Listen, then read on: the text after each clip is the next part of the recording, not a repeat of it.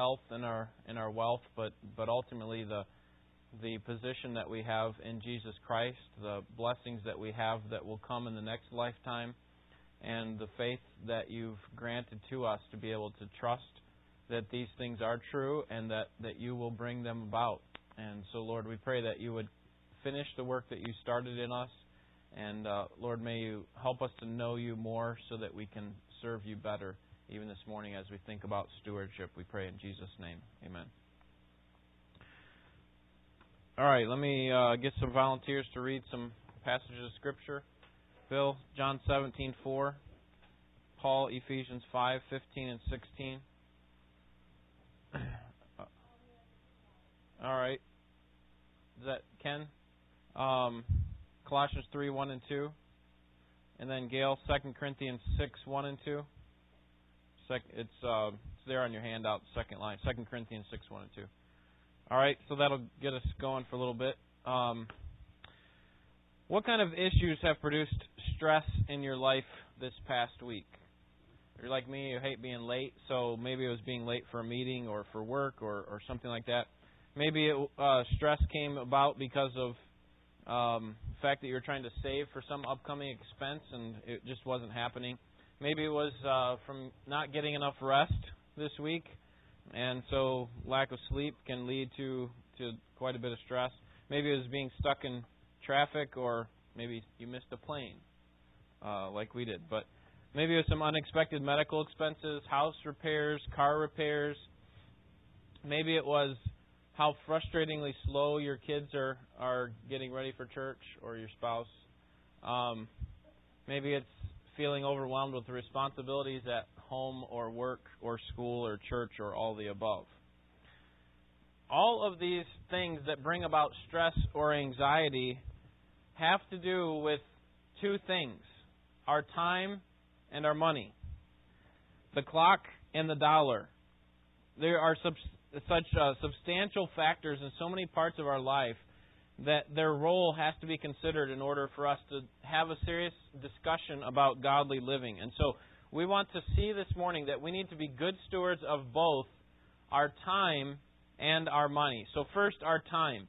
The disciplined use of our time. We're going to look at 10 biblical reasons to use our time wisely. Some of these overlap, but we want to look at these each in turn. So having so perfectly ordered His days, Jesus was able to pray to God the Father at the end of His life this, John 17:4.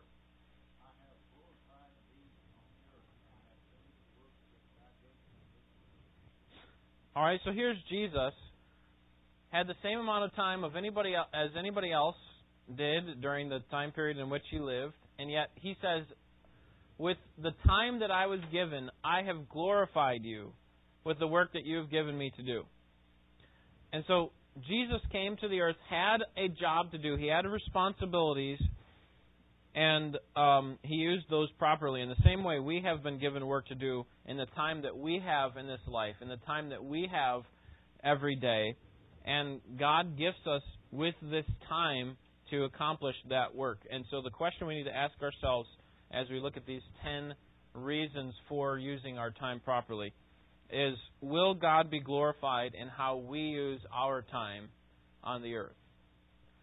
And the Bible is filled with verses that teach us how to use our time wisely. Okay, if we're going to do this, then we need to understand, number one, that the days are evil. Ephesians 5:15 to 16.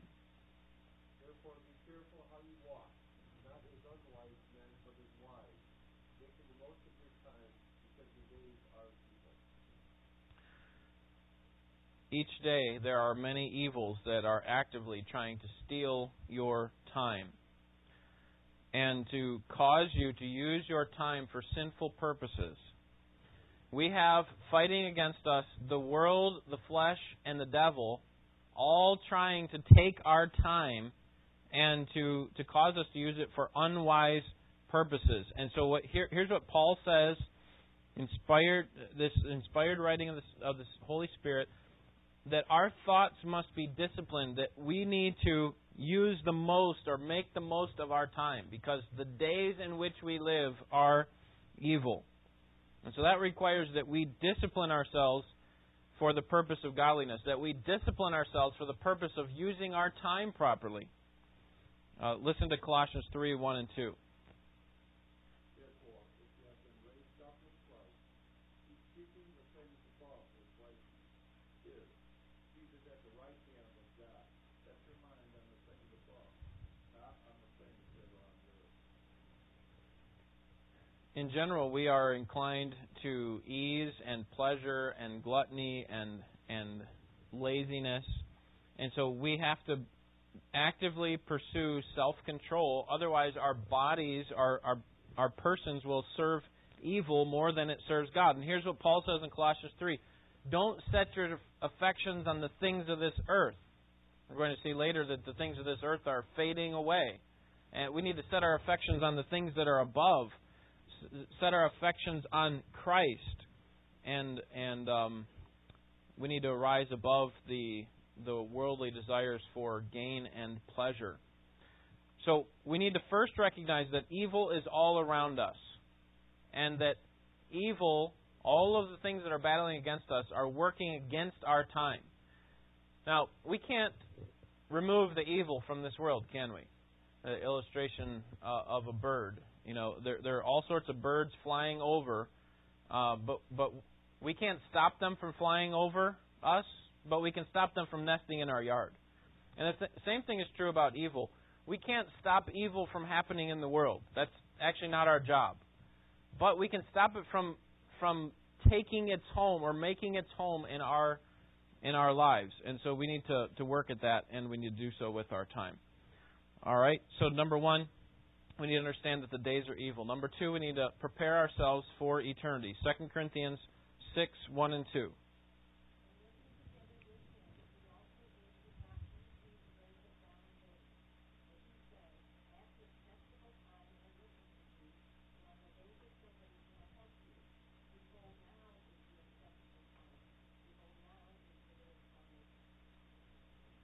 Okay, so if we're going to be saved for eternity, then when do we prepare for that?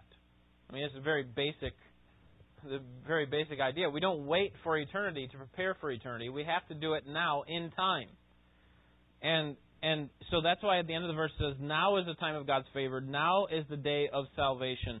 So obviously the application for anyone who's not a Christian is that now is the day to pursue salvation, to get saved, to allow Christ to save you from sin.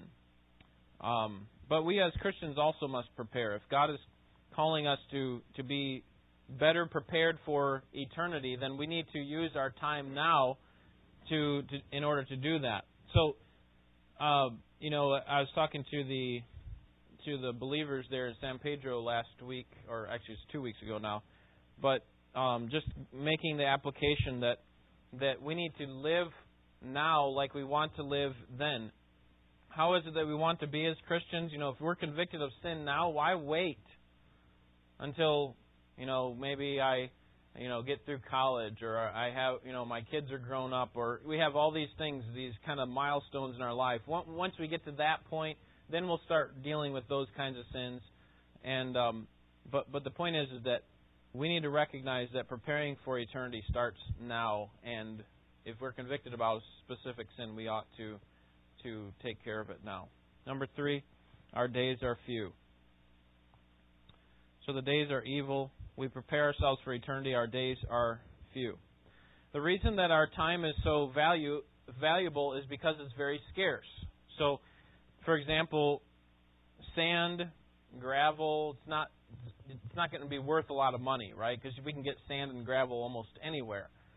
But diamonds are much scarcer, right? It's a lot harder to get a diamond, and so because of that, it has great value. The same thing is true about time. There's only a limited amount of time that we have. We can't buy time. We can't add more time to our life. We only have a certain allotted time in a day. Everybody has the same amount, and so it's scarce. And that's why it's so valuable. James 4:13 and 14 talk about, being careful about how we do business and how we talk about it. Say the Lord wills, because don't know what our life is going to be like. We are just a mist that appears for a little while and then vanishes away. It's very short. Life is very short in comparison to eternity. Our days are few. And so time is very valuable. We need to use it wisely. Number 4, time is fleeting. Time is passing away. It's slipping away like sand in an hourglass. 1 John 2:17 says that the world and its desires are passing away, but the man who does the will of God abides forever. So we may talk about time passing away. We may talk about saving time and buying time, and certainly the Scriptures even talk about redeeming the time. But if we want to be technical, we can't actually do any of those things. Technically, we can't change the amount of time that we have. We can only use it wisely according to the number of days that God has given us. So we need to recognize that our time is fleeting. It's passing away. Number 5, our remaining time is uncertain. Our remaining time is uncertain.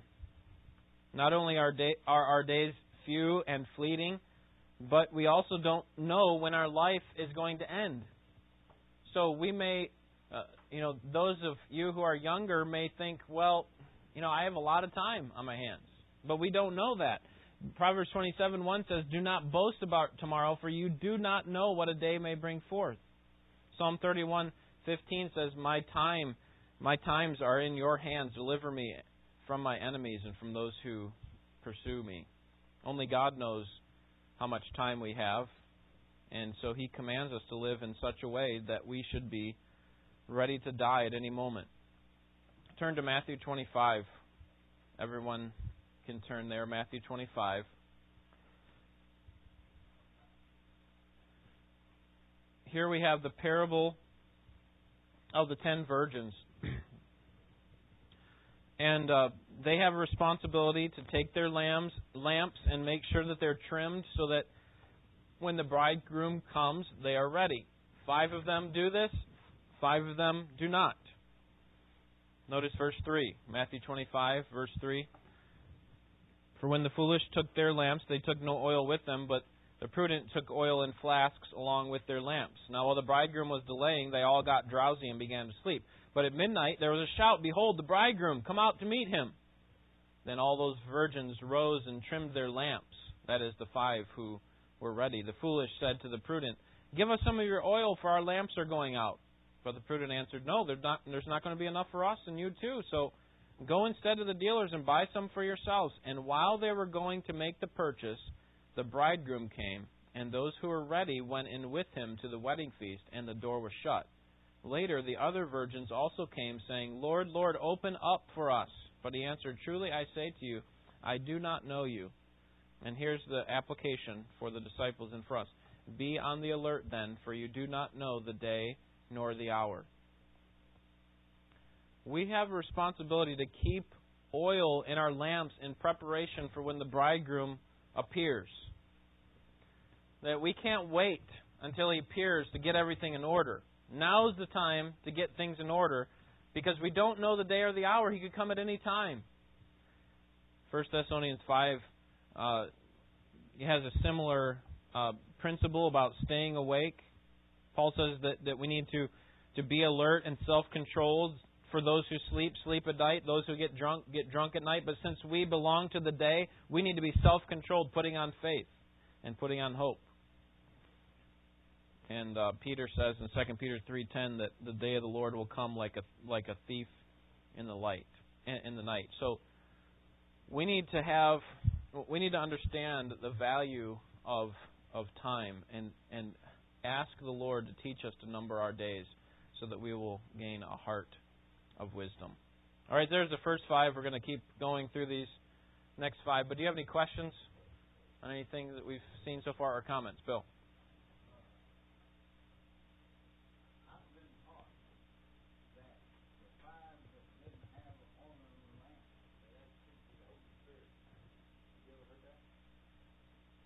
No. Yes, I agree with that. I don't know. Yeah, I don't know that the imagery is meant to go that far and talk about the Holy Spirit, but But to be honest, I haven't studied that passage very closely. But from a surface reading of it, it just seems to me that the point is to be ready.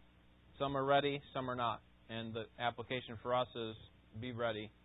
And the way to be ready, absolutely, is by making sure that that we are believers, that we're saved. So, not that, yeah. So I think we agree there in general. All right, number 6, time lost cannot be regained. There are many things that we can lose and then regain. Like if we lose our keys, we can find them. If we lose money, we can regain that money. If we lose our possessions, we can regain them. If we lose a relationship even, we can regain that relationship. But time is not that way. Once time is gone, it's gone forever. Dr. Al Mohler, president of Southern Seminary, says that he has a clock hanging on his wall in his office, and it's a clock that you can hear the seconds ticking away. I have a similar one in my office. And he says he likes that because it reminds him that is gone. It's gone forever. When he hears that sound, he recognizes that time is gone forever. John 9:4 says, as long as it is day, we must do the work of Him who sent me. Jesus says, this night is coming when no one can work. And so the time for us to work is now, while it is day.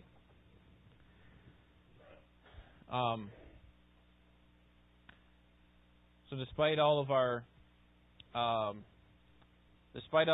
efforts, we need to work hard to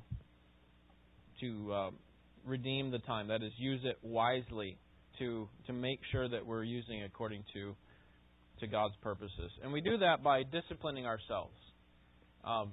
You've met undisciplined people who have no concept of time and don't care about time.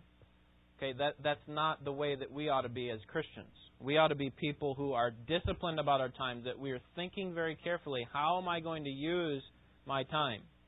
How am I going to use it for the sake of God's purposes? Now, there are things that come up in life that we can't avoid. We may have a certain period of time that's set aside for the purpose of doing something for the glory of God. Maybe it's evangelism or spending time with our family or reading the Scriptures. And then we have interruptions that come in the way. Okay, but I would suggest to you that if we don't plan that kind of thing, we don't fall into doing those things for God. We don't just kind of stumble into doing God's will. It's something that needs to be planned and thought about in advance. All right, number 7, we're accountable to God for our time. This goes along with what Jeremy was talking about 2 weeks ago when he preached here. That we're all going to stand before the judgment seat of Christ, and we're going to give an account for how we used our lives, how we used our resources, whether they were good or whether they were evil. Romans 14:12, and actually 1 Corinthians 3:12 through 15. I think this is a passage Jeremy brought up. If any man builds on this foundation using gold, silver, costly stones, wood, hay, or straw, his work will be shown for what it is, because the day will bring it to light. It will be revealed with fire, and the fire will test the quality of each man's work. If what he has built survives, he will receive his reward. If it's burned up, he'll suffer loss. He himself will be saved, but only as one escaping through the flames. The point is not that our works will determine our standing before God. The point is that when we stand before the judgment seat of Christ, our standing, our position is settled because of Jesus Christ, right? But our rewards are not. Our rewards are determined based on how we allowed the Spirit of God to work in us. And so all these things will be shown for whether they're valuable or worthless. And the valuable ones will remain, and they will result in rewards. The worthless ones will be burned up and be used for nothing. Much like graduation day. We get to graduation day, we've made it, we will get our diploma, but we look back and we think about some of the things that we could have done better. That we may get some rewards for some of the things that we did right, and at the very least we get the diploma, but we look back and there's a little bit of remorse that we wish we would have spent our time better. And so overall, it's going to be a time of great joy. The judgment seat of Christ, we shouldn't. There should be some sense of trembling or fear for standing before God in that way. But in general, it should be a time of joy because we're graduating. We've made it. Well done, thou good and faithful servant. Enter into the joy of my Lord. All right, number 8. Time is so easily lost. The book of Proverbs repeatedly draws attention to the sluggard and his laziness. And by the way, we ought to use those sorts of examples to help train other people about the right use of time. So don't shelter your kids from seeing lazy people. But when they see lazy people, use it as in an object lesson, just like the writer of Proverbs does. The sluggard says, there's a lion in the road, a fierce lion roaming in the streets. As a door turns on its hinges, so a sluggard turns on his bed. So the point is, the sluggard is not willing to go outside because he's afraid of the lion. The wise person recognizes there's a lion in the street. Or this probably is a little bit embellished by the sluggard. He always has an excuse for why he can't do something. Oh, no, they can't go out till there's a lion in the road. Well, even if there is a lion in the road, the wise person is going to figure out a way to get out and, maybe go out the back door or something. But I think probably more likely the idea is that he just embellishes things in order to keep from having to do what he needs to do. He just, like a door that turns on its hinges, he just keeps rolling over in his bed. The lazy person takes the path of maximum comfort. Proverbs 24:33 and 34. A little sleep, a little slumber, a little folding of the hands to rest. So will your poverty come like a vagabond. So for him, it's just the lazy person. It's just a little sleep, just a tiny bit more sleep, and I'll be good. But in turn, he's actually wasting his life away. All right, I need to keep moving because I got 10 more on the next section that I got to talk about with money. So number 9, we will value time most at death.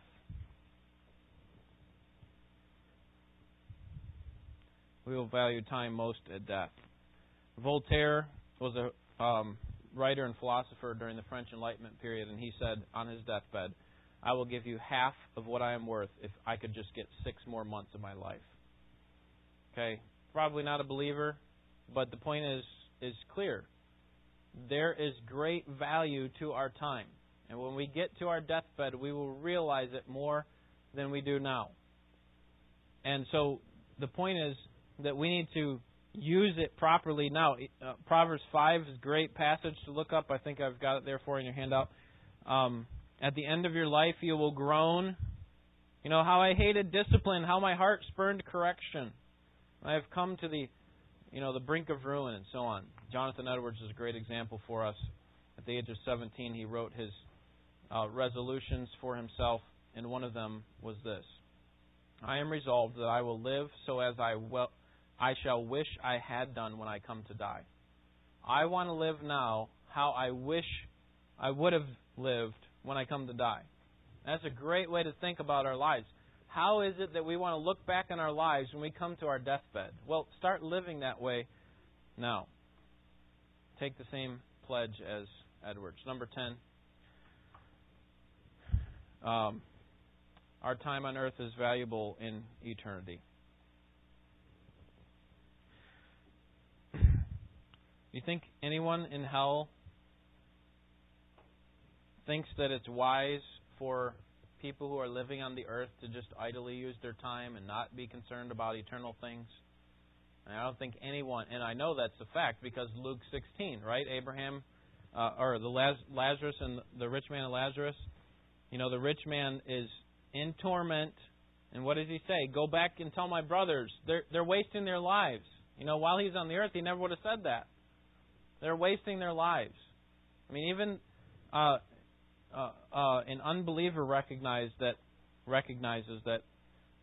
idly using our time, not using our time properly, is a waste. And so we need to invest our time wisely. As Christians, all the more, because we know the value of time in light of eternity. We only have one life. It will soon be past, and only what's done for Christ will last. Any questions on redeeming the time, using our time wisely? You can.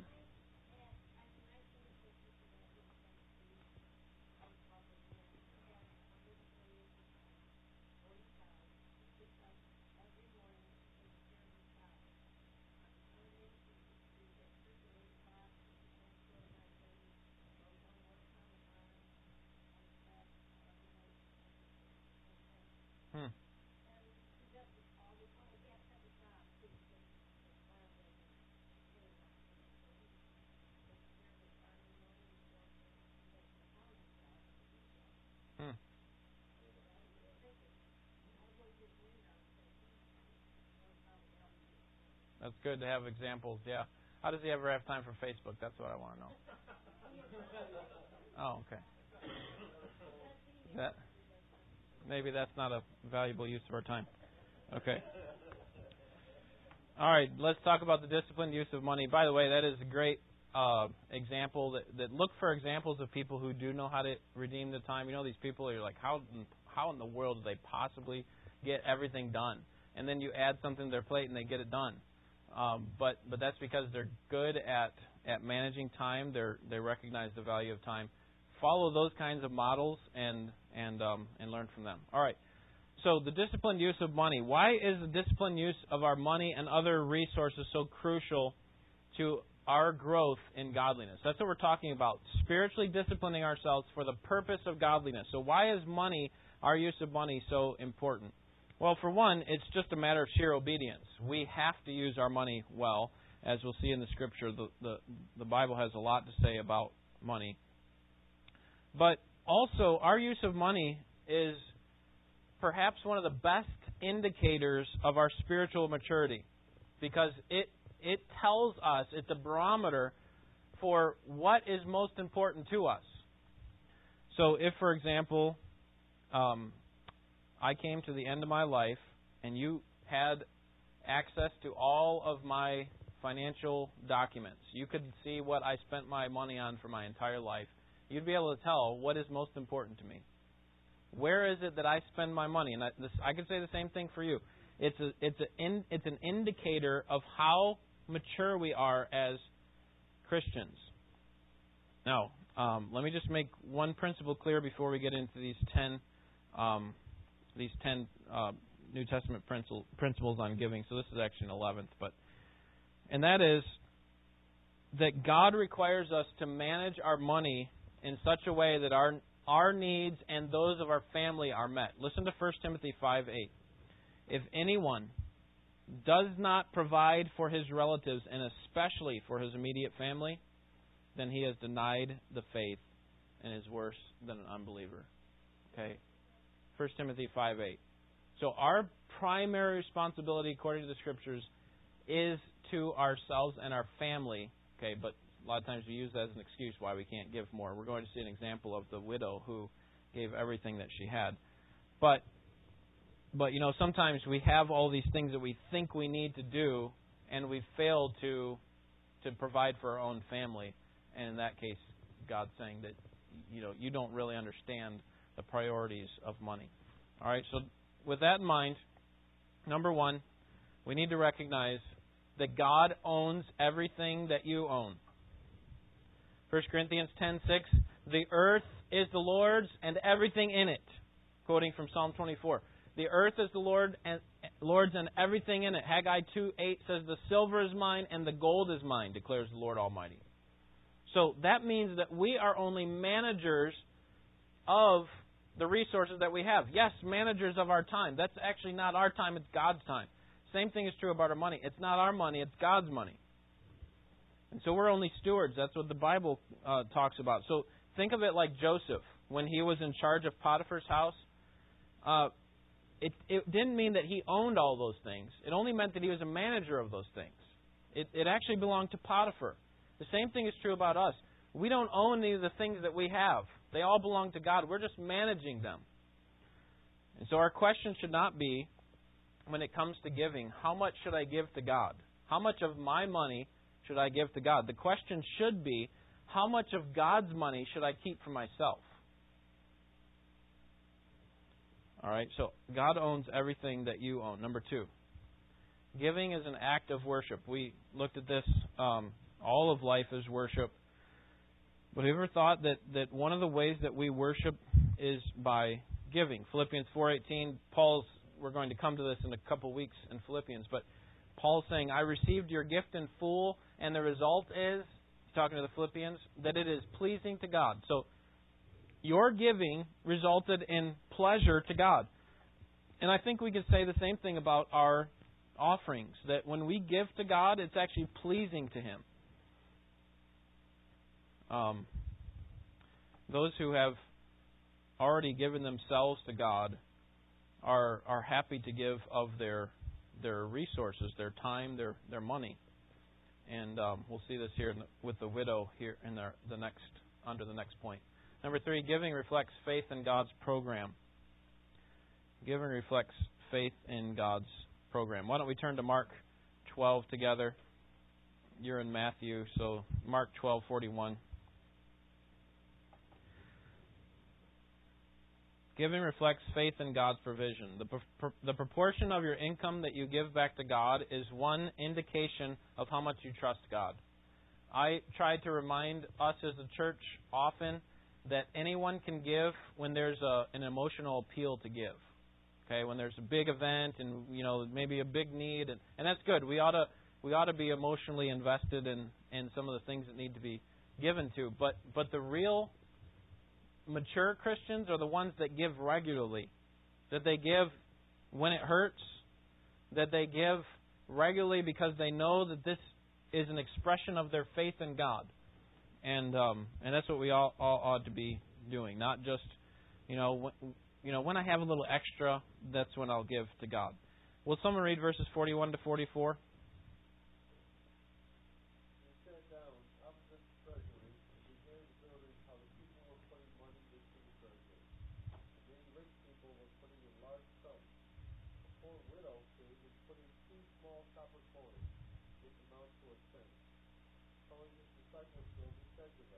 Truly, I say to you, this poor widow put in more than all the contributors to the treasury.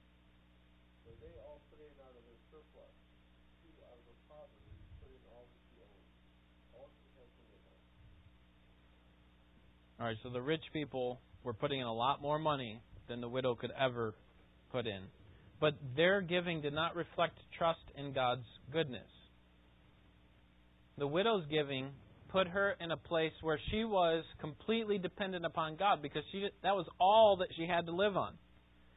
And so she made a sacrifice and showed faith in God's provision to meet her needs. Sometimes we don't give because of fear of the future or so that we can hoard the money for ourselves. And the reason we do that is because we think that money is going to provide the security that we need. But ultimately the security comes from God. Only God is our refuge and strength. And the only reason that we have anything at all is because it's His money. And our investments can turn bad and dry up in the briefest of moments. I've witnessed this with a close friend of my brother's not too long ago. His life just got turned upside down in a hurry. No fault of his own. It was kind of like a Job type thing. Just like with Job, it wasn't any fault of his own. He just lost it all. And that can happen in a hurry. And so we should not put our trust in uncertain riches. No, this is not a condemnation of money or wealth, because ultimately it's the attitude of the heart that God cares about. And, we have examples of believers in the Scriptures like John Mark and his family, who were used in great ways to provide for the needs of the church as God would see fit. But the point is that our ultimate trust should not be in our money. It has to be in God. That's why Jesus says it's easier for a camel to go through the eye of a needle than for a rich man to enter the kingdom of God. Now, the whole point of that phrase is not that no rich people can be saved, because the very next thing that the disciples ask is then who can be saved? And his answer is, it's impossible with man, but with God, all things are possible. So the point is not that rich people can't be saved, but the point is that rich people tend to get caught up in their wealth. And we can do the same thing even if we don't even consider ourselves rich. Number 4. Giving should be sacrificial and generous. This is the widow. She gave sacrificially and generously.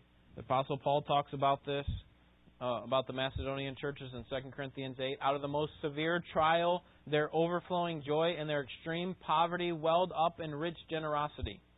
And the reason they could do this is because they gave of themselves first and then their gifts. I would strongly recommend that you look at that passage for yourself sometime. It's a great passage. 2 Corinthians 8 and 9 are two of the best chapters in the Bible on giving. All right, so does your giving cause you to make different choices about how you live? I've heard a pastor say before that if when you give it doesn't hurt, then you need to give some more. Okay, because if we're just giving and it just kind of, this is kind of nice, my lifestyle's fine, it's not really causing me any difficulties, not causing me to depend upon God anymore, then we probably need to give more.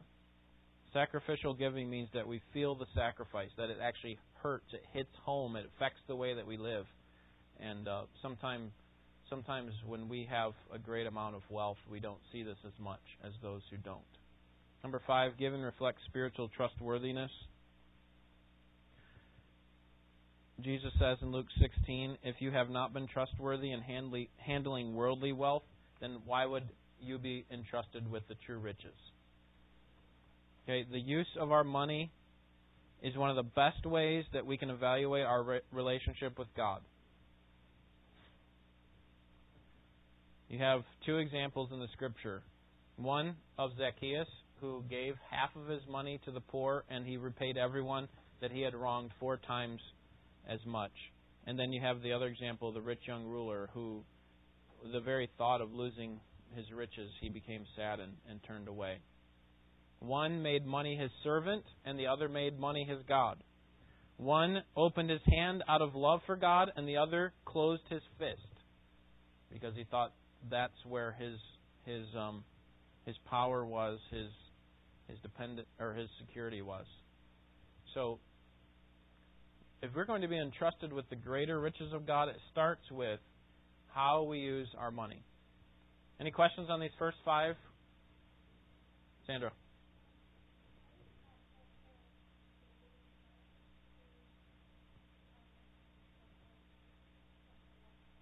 Mm-hmm. Right. Yeah. That's why her gift was worth much more to God than all those great riches that the rich men were doing, because they weren't doing it out of their heart. They were just doing it to be seen by others and things. All right, number 6, giving should be done out of love, not legalism. So, just wondering if you received your giving bill from the church this month. It tells you how much you're supposed to give. Okay, you probably haven't, because we don't send those out. Okay, God doesn't send you a bill either. He doesn't send you a bill to tell you how much you owe to Him because of the services that are being provided for you. Okay, that's because we ought to give out of love, not out of legalism. This is what believers need to learn, that we need to excel in the grace of giving. That's what 2 Corinthians 8 is talking about. Think about it this way. How much does your spouse or your parent, when you give them a gift, how much do they like it when after you give the gift, they say, why'd you do that? Why'd you spend so much money on me? Why'd you spend that much time getting this? And you respond by saying, well, it's my obligation. It's my sense of duty to you. I have to because I'm your husband. I have to because I'm your son. That kind of thing. Hey, how much does that, how good does that feel to your loved one compared to, I'm giving this to you because I love you? See, I often think that we as Christians a lot of time treat our offering like another bill. Here's the money that comes in this month. and here's the bills I have to pay, and just throw it in there. There's another one. Okay, check it off my list. It's done. My obligation is finished. And that's why we need to be careful about how we give and be thinking about it like, this is an expression of my love for you, God. I'm giving up something that is of value to me in order for you to have it. And I think God's much more pleased when we give out of love than out of obligation. Number 7, giving should be done willingly, thankfully, and cheerfully. And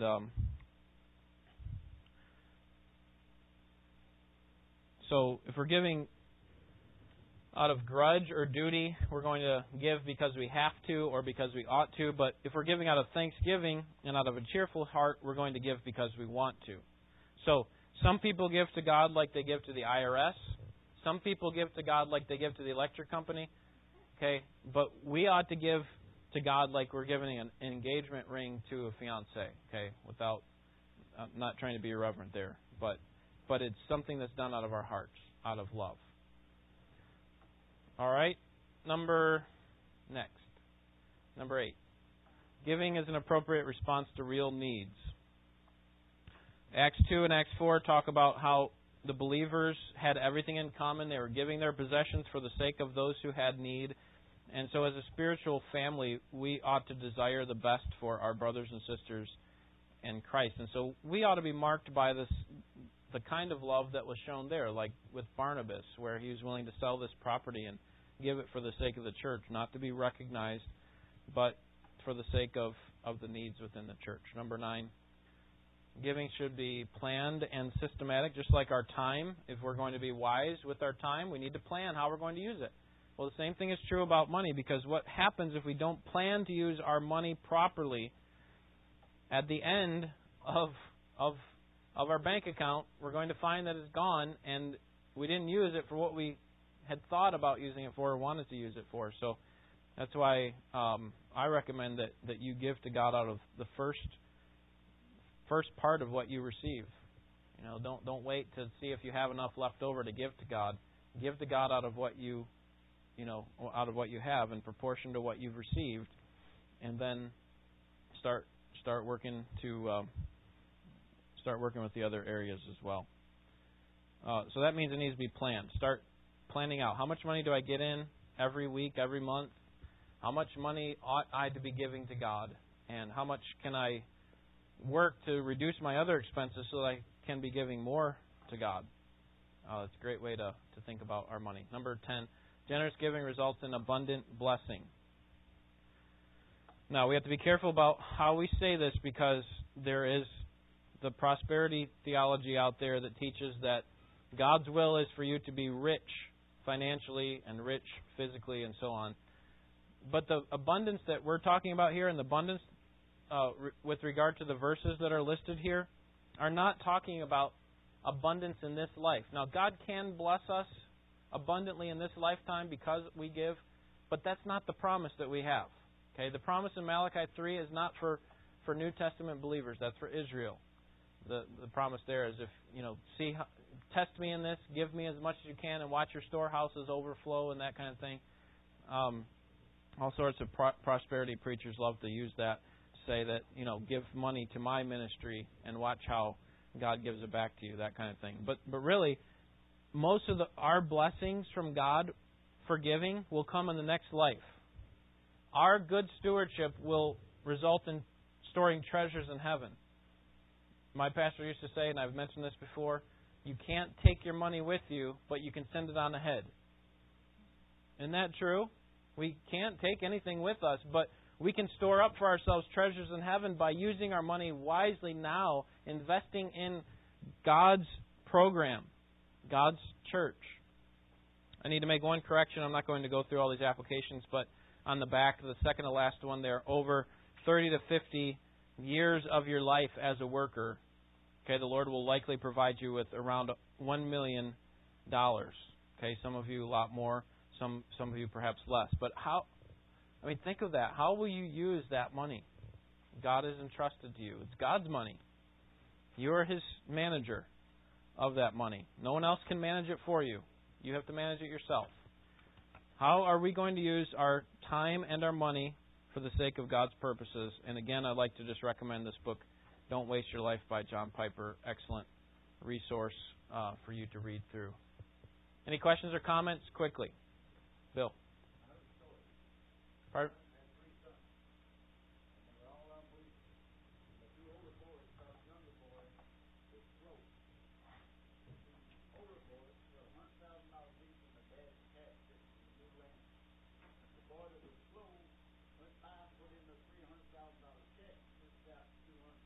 What are you doing? He said, well, I figured my check was good. Your check for days, don't. There you go. I'll have to try that on my brothers.